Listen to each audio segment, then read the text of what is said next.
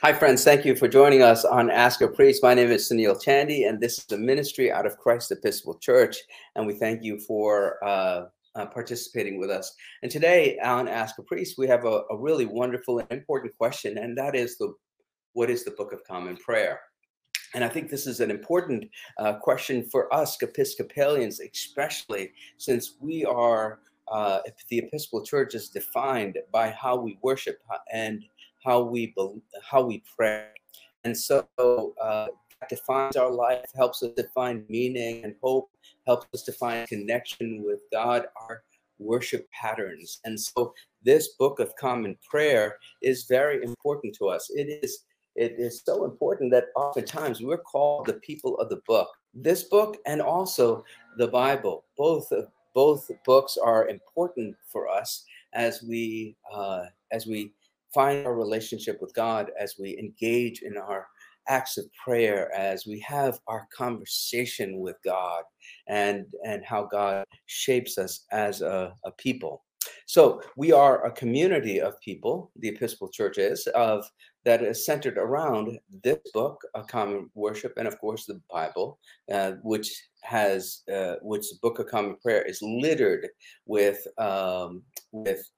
or not littered, embedded within it. It's the Book of Common Prayer are references to the Bible all through this wonderful book. So what is the Book of Common Prayer? Well, I think the best way to kind of talk about it is to think a little bit historically. If you remember, the Episcopal Church is a part of the Anglican Communion. It is a part of the Anglican Church, the English Church that was worldwide and continues to be worldwide. We're the American branch of that Anglican Communion. And the Anglican Communion came into existence, and it was a part, of course, originally part of the Roman Catholic tradition. And after the Reformation, after the Protestant Reformation, the Anglican Church broke off, and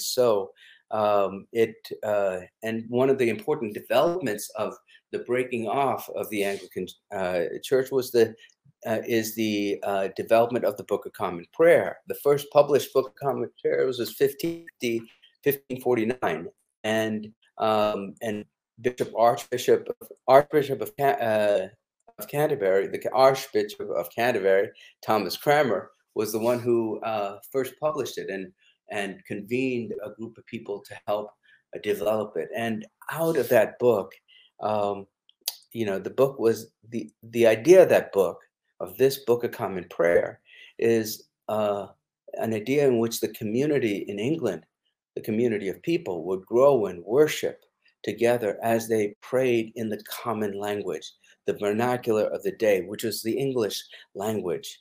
And it was really an effort to help develop a nation of people in prayer.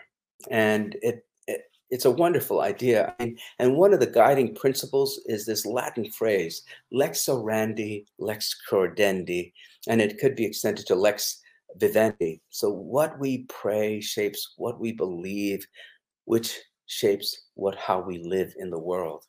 And so the Book of Common Prayer was developed out of that idea that prayer can shape our life.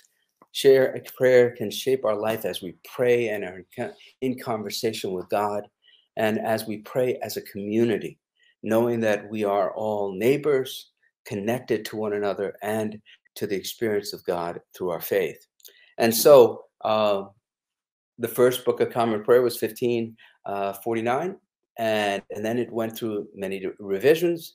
Then, of course, in the American Revolution, America broke off from England, and we established our own prayer book in 1789. And then we've had a number of revisions. And right now, the book that we have is 1979, and that is the latest version.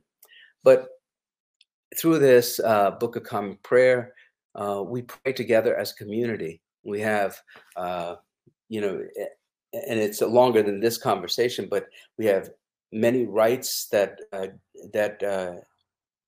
go all the way back to the first century. We have prayers that are both ancient and modern, and all of which are just point us to this conversation, this ongoing conversation that we have with God, as God helps us to find our purpose and meaning, helps us to find our joy and hope as we live in this world. And so I hope this is, in a nutshell, an answer to some of the questions this question that you might have.